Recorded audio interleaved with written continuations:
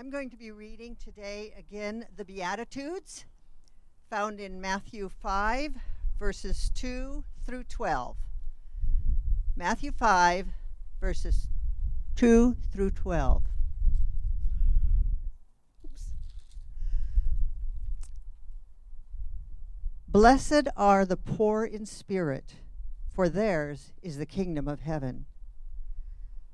Blessed are those who mourn, for they shall be comforted. Blessed are the meek, for they shall inherit the earth. Blessed are those who hunger and thirst after righteousness, for they shall be satisfied.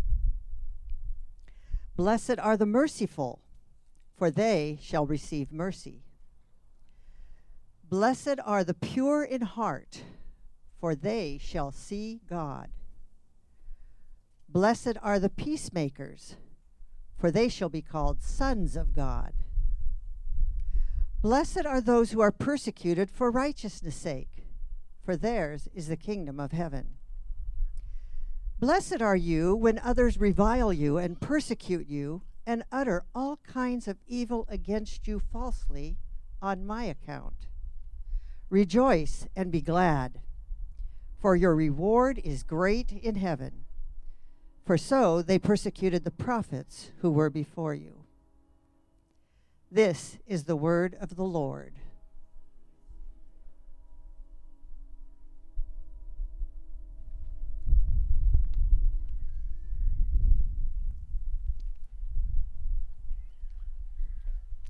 Good morning, church, and welcome to those of you who are joining us online.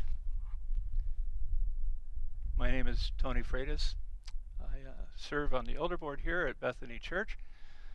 My wife Holly and I also work with Reach Global with the Evangelical Free Church of America, and we served in Africa for the last, for 10 years, up until about 4 or 5 years ago when we came back to the States, and now we work from here.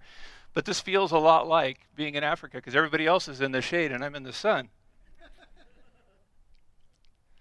It was interesting because just before we started the service, Adrian asked me, he said, "Tony, so you're not going to make me cry today?" And I said, "Oh my gosh, we're talking about mourning. I don't know how to do that." I'll do my best, Adrian. So I have the privilege this morning of filling in for Pastor Jeff as we continue the study of the Beatitudes. Now, Jeff preached on the first Beatitude last week, and this week we'll move on to the second Beatitude. Blessed are those who mourn. So go ahead and pull out your outline and we'll get started. Now you'll notice that I titled the message, "Are You a Mourning Person?" It's kind of a play on words. But in all reality, are you a mourning person? Do you know how to mourn and do it in a healthy way? So if I say morning, there might be a time where I might say morning, and I might have to spell out M-O-R-N so you'll know where I'm going rather than saying M-O-U-R-N. But we'll do the best we can here. So can we mourn in a healthy way?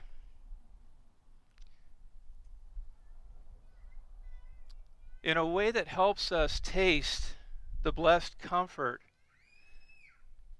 that we will have one day when we're with our Lord in heaven. Is there a way to mourn in a healthy way? My hope this morning is that we gain a better understanding of what it means to be blessed through our mourning. Now, do the Beatitudes apply to us today, or are they describing a blessed hope to come? Biblical scholars have debated this question for many years. One scholar would say that these blessings are for the present, and another would say that they're for the future. I would say that I agree with both of them.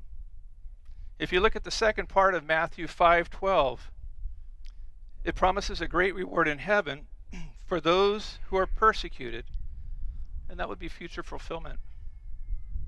In Matthew 5:3, it says, "Blessed are those poor in spirit, for theirs is the kingdom of heaven." It says, "is the kingdom of heaven."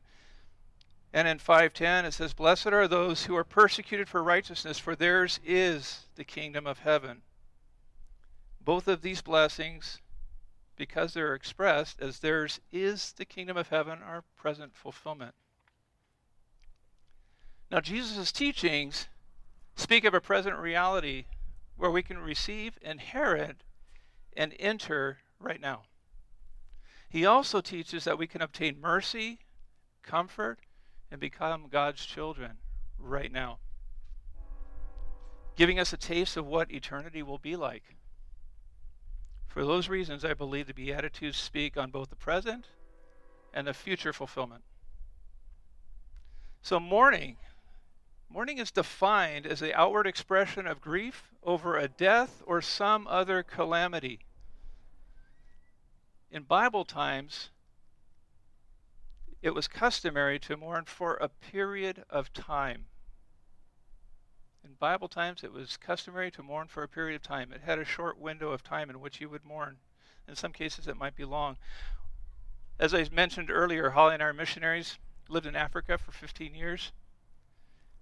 When our family lived in Tanzania, we experienced a type of mourning that was something totally different than what we were accustomed to.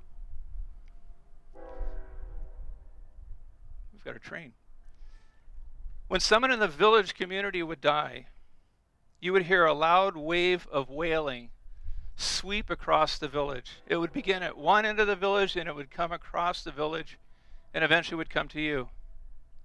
Their mourning process went on for a period of time before the burial, and then it would subside for the most part following the funeral. Mourning was much different in Africa than it is here, because in Africa they mourn outwardly. They express their mourning outwardly. Here, we express it inwardly, or sometimes we don't even express it at all, or sometimes we just completely ignore it. So what does the Bible say about mourning? Well, first, notice that mourning is for a period of time when a person grieves a death or tragic event. Mourning or grieving should not be confused with deep depression, which can feel like falling into an uncontrollable emotional black hole that seemingly has no end. And in those circumstances, professional help or counseling should be sought out. Let's look at the second beatitude, Matthew 5:4. Blessed are those who mourn, for they shall be comforted. How can mourning be a blessing? How can mourning be a blessing? That's number one in your outline. How can mourning be a blessing? At first glance, it sounds like an oxymoron. A couple of examples would be, it was such a bittersweet goodbye. What does that mean? Bittersweet. Are you happy to leave? Or are you sad to leave? A bittersweet goodbye. Or this is going to be an awkward meeting, so just act naturally. How do you act naturally? Or passive aggressive. Yeah, that describes him perfectly. He's passive aggressive. Or you might have heard, when you come in, don't forget to bring your original copy. What's an original copy? Or my dad used to say, good grief. Good grief. Is that blessed morning? It sure sounds close. Good grief and blessed morning. Our scripture says, blessed are those who mourn, for they shall be comforted. If I said that I was going to have a celebrate mourning party this week, how many of you'd want to come? We're going to have a really good time. We're going to have really good food. We're going to play games. We're going to sing songs like Celebrate Morning. Come on. It's a celebrate. No? Okay. I kind of figured most of you would say no. And we say no because mourning hurts. In fact, mourning hurts so much that we don't want anything to do with it. And if I'm hurting, I might just want to keep it inside and keep it to myself. Thank you. If somebody asks me how I'm doing, I might say, well, I'm just doing fine, and smile. We purposely try to cover it up so that no one will see the pain in our lives. The pain that we are experiencing might be so deep that we avoid being with people. We might even, as believers and Christians, we might even avoid coming to church because if I go, then I have to pretend that everything is okay. As Christians, we're pretty good at that. 2 years ago, just before Christmas, my first mother-in-law went home to be with the Lord. After the tragic loss and death of my first wife, her only child, I told her that I would always be there for her, and that one day, when I have children, they will be her grandchildren. We had a very special relationship, and I kept that promise. Or I should say, we kept that promise. When Holly and I had children, they grew up knowing her as Grandma Linda. They never once questioned why they had 3 grandmas. They just always knew her as Grandma Linda. And when she became very sick from cancer, I went to Florida and spent the last few weeks with her in hospice and stayed with her to the very end. I came home a few days before Christmas, and on the day of the Christmas Eve service here at Bethany, as Holly was getting ready to go, I said, I'm not going to go. I think I'll stay home. I said that because I didn't want to just smile and pretend that everything was okay. And I didn't want to go and be sad around people who were joyfully celebrating Christmas. I thought that if I go, everyone will be happy, and therefore I would need to pretend that I too was happy. Have you ever felt like that? Have you ever felt like that? Nobody wants to mourn, let alone mourn publicly. A lot of times when we see someone hurting, we feel like we need to fix the problem. We want to make them feel better. We do everything we can to try and help them not to mourn. We don't want them to be sad. Some might look for ways to help them numb the pain, and sometimes that's not healthy. They do it in unhealthy ways. I wish I could take your pain away, might be something they say. Or maybe you just need a little bit of time just to process, and over time it'll be okay. We might even say, God will give you comfort, which is true. But we often forget the part about that we need to trust in Him for that comfort. We need to trust in Him for that comfort. The blessed comfort that Matthew 5:4 is talking about only comes to someone who has a personal relationship with Jesus. I'll say that again. The blessed comfort that Matthew 5:4 is talking about only comes to someone who has a personal relationship with Jesus. The deeper your relationship with the Lord is, the more deeply you will feel His comfort. That's number 2 on your outline. The deeper your relationship with the Lord is, the more deeply you will feel His comfort. So now just to be clear, I'm not saying that Jesus is going to take away the pain. He doesn't numb the pain. He's not spiritual Novocaine. He comforts us through the pain. He gives us the strength to endure the pain, and He uses the pain to build our character and perseverance. You see, our culture has trained us to find comfort in dismissing our feelings. But Jesus says, blessed are those who mourn. So mourning can be a good thing. It can be a good thing because it brings us to a point of desiring a level of comfort that can only come from the Lord. It can be a good thing because it brings us to a point of desiring a comfort that can only come from the Lord. In his book, Discovering God, John Piper wrote that in our times of mourning we should, and this is the quote, eat the fruit of sorrow, even if it is bitter. This fruit that you can only eat now has nutrients that you cannot get any other way. Savor the special promised nearness of the Lord. Psalm 34:18 says, "The Lord is near to the brokenhearted and saves the crushed in spirit." There is a unique and special promised nearness that you will enjoy. Yes, it is a tearful, painful, true word that you will enjoy, that you will not have once the sun comes out again.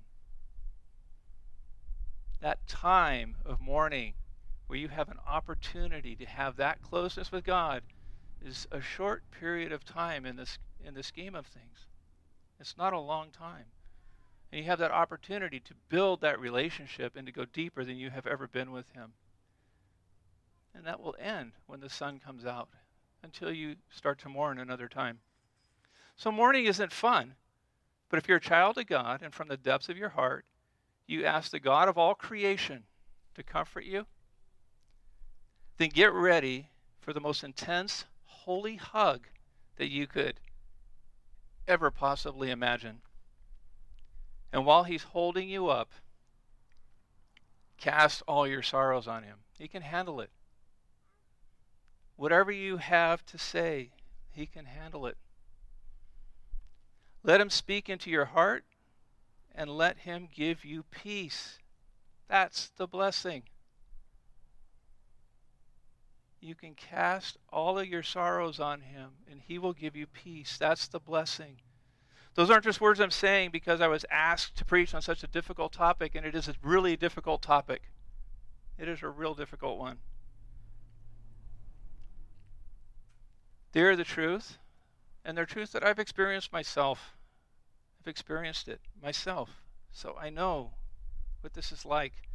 It was a hot June evening in 1989, and I came home from work, and I went for a swim just so I could cool down. It was getting late, and my first wife, Terry, had not come home from work. She was usually home by 5:30, and so I became concerned. I went in the house to check the time, and the clock on the wall said it was 6 o'clock. I called the office where Terry worked and asked the person who answered the phone if she was working late that night. Is she working late this evening? I became concerned when the voice on the other end, with a shaky voice, said, "Hold on for a second, please." Then the next voice said something I will never forget. He said, "This is Sergeant Steve Ronco with San Jose Police Department Homicide." Who am I talking to? Oh, my heart sank. I said, "This is Terry's husband." He said, "There's been an incident here. You need to go to the police station immediately. Go straight there, and when you get there, I'll fill you in on the details." I arrived at the police station and was escorted into a room where I was told that Terry was the victim of a homicide when she was leaving work. I won't get into the whole story, but I'll tell you that event became the beginning of the longest, most intense conversations that I have ever had with God. I unloaded every emotion that I had on him. Anger, disappointment, sadness, anger, confusion, anger, fear. Did I mention anger? I was mad at him and I let him know it.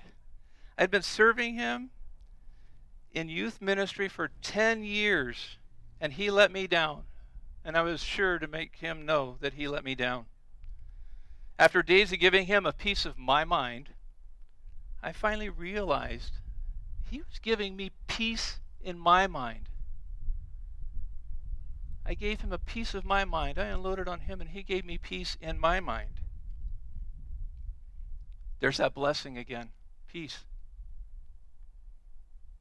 I couldn't do this on my own. I needed him to carry me, and he carried me through that terrible time, and he still carries me through difficult times today. If he carried me, I can tell you right now, he can carry you. If he carried me, he can carry you. If he carried me, he can carry all of you at the same time. Now, that didn't make me an expert on mourning by any stretch of the imagination. I am no expert on mourning, but it sure helped me understand how blessed I was to have him comforting me every step of the way throughout that time. God healed my broken heart with each day, and with each day life got a little bit better. Why?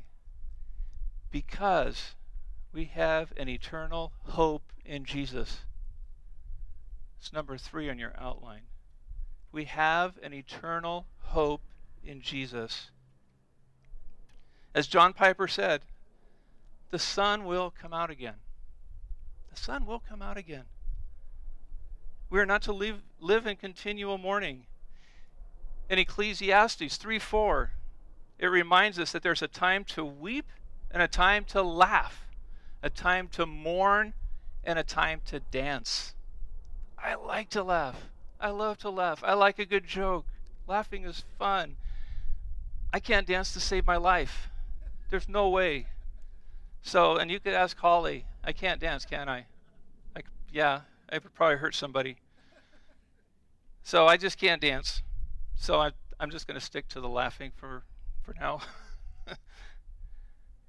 When we choose not to mourn because mourning is painful, did you realize that we actually rob God of his overwhelming desire to comfort us?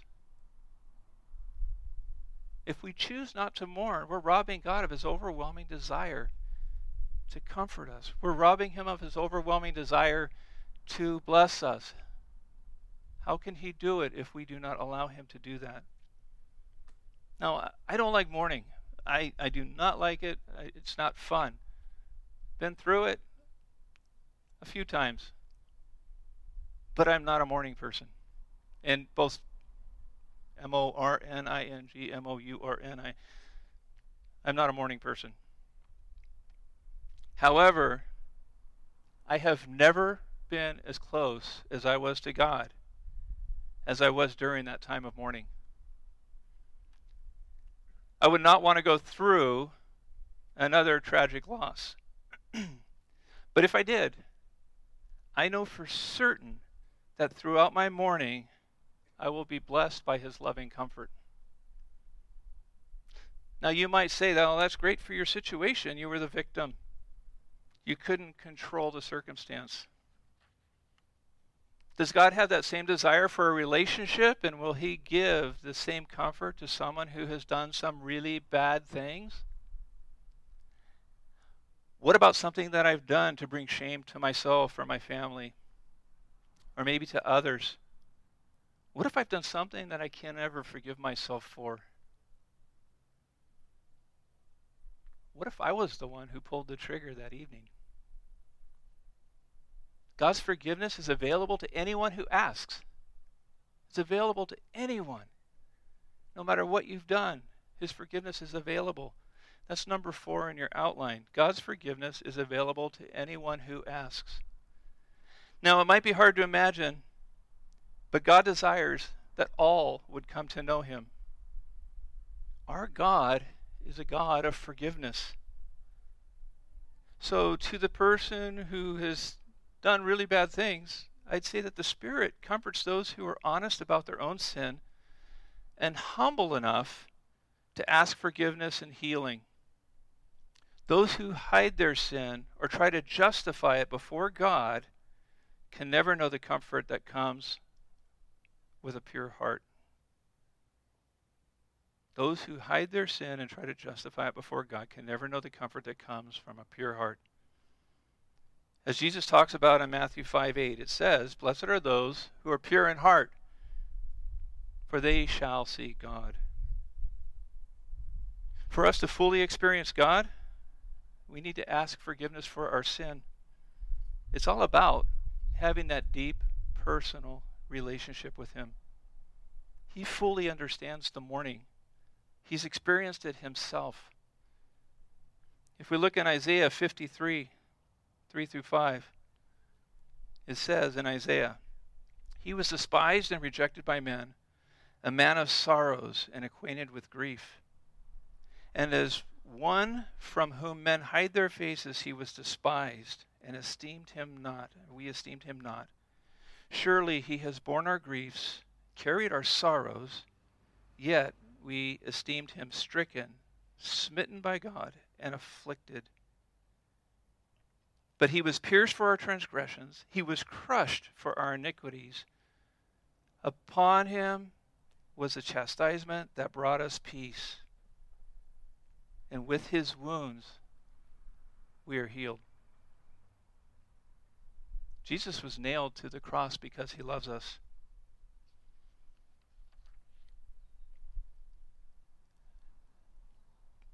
He who knew no sin became sin so that we might become the righteousness of God. 2 Corinthians 5:21. He, meaning Jesus, who knew no sin, became sin so that we might become the righteousness of God. He became sin. He didn't just take our sins and put them in a backpack and head off with our sins so he could conquer sin. He didn't put them in a truck and drive them so someplace else he could go and conquer sin. He didn't build a giant God-sized box and put our sins inside the box and seal it up and forget about it. That's not what he did. He became sin. He took it upon himself. He who knew no sin. He's the spotless lamb. He knew no sin. He became sin. He felt the pain. He knows what pain is about. He knows what it feels like. And then he conquered it. Jesus took our sins and he threw them as far as the east. I think it's that way. He took them and he threw them as far as the east is from the west. And they're gone. It's an eternal line.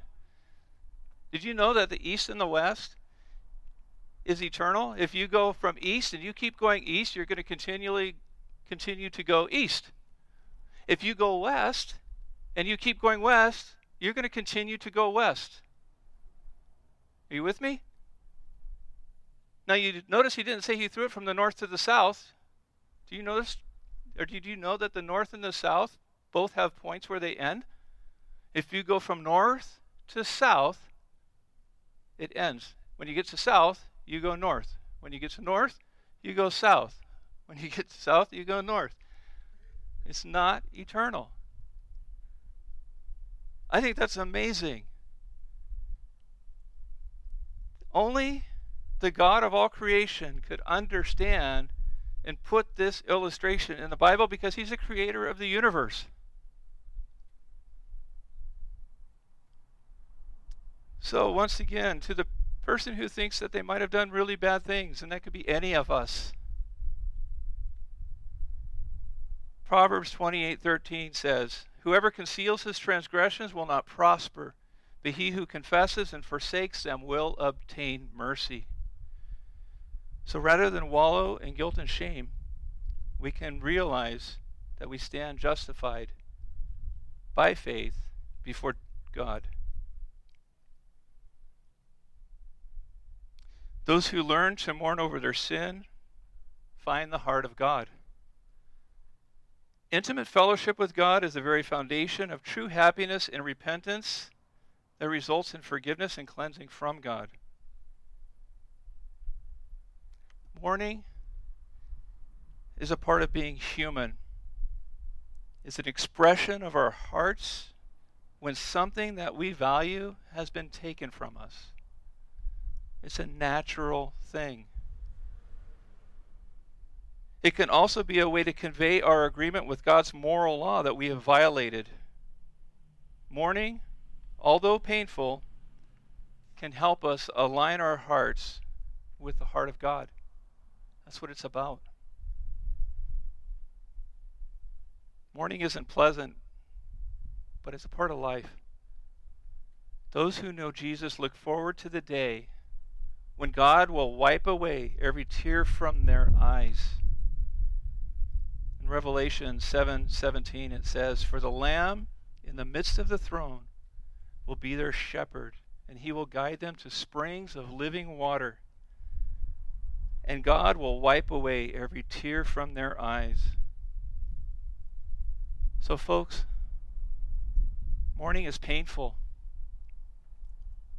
But God can bless you with comfort through the pain. Mourning is inevitable. But God can bless you with perseverance. Mourning is hard. But God can carry you through that difficult time. Mourning has an end. It doesn't last forever. So take that time to seek the heart of God. Take that time to get to know Him. Let Him get to know you. Cast your cares upon Him, because He wants you to cast your cares on Him so He can comfort you.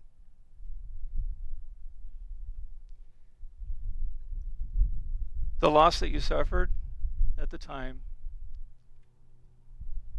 is very special. And so the times of sadness will come and the times of sadness will go. And that's okay. It's okay to be sad. It's okay to remember those special memories. But I want you to think about, during those times, you can find comfort in Revelation 21:4, where it assures us that there will come a day when He will wipe away every tear from their eyes, and death shall be no more. Neither shall there be mourning, nor crying, nor pain anymore, for the former things have passed away. I hope that this morning you have a better understanding of what it means to be blessed in your mourning. I really hope that the words that I spoke give you a better understanding of what that means. Blessed are those who mourn, for they shall be comforted.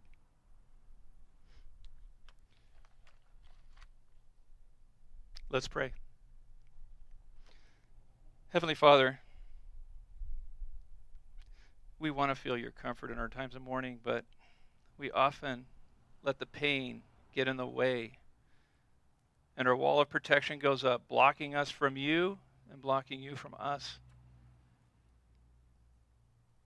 Forgive us for the times that we have missed those opportunities to know your heart. Please help us to see your loving arms reaching out to comfort us, and help us to have the strength to look past our pain and grab your hand so that we can find your intimacy, the intimacy that you desire to have with us. We desire that same intimacy with you. We love you, Lord, and we ask these things in your holy name. Amen.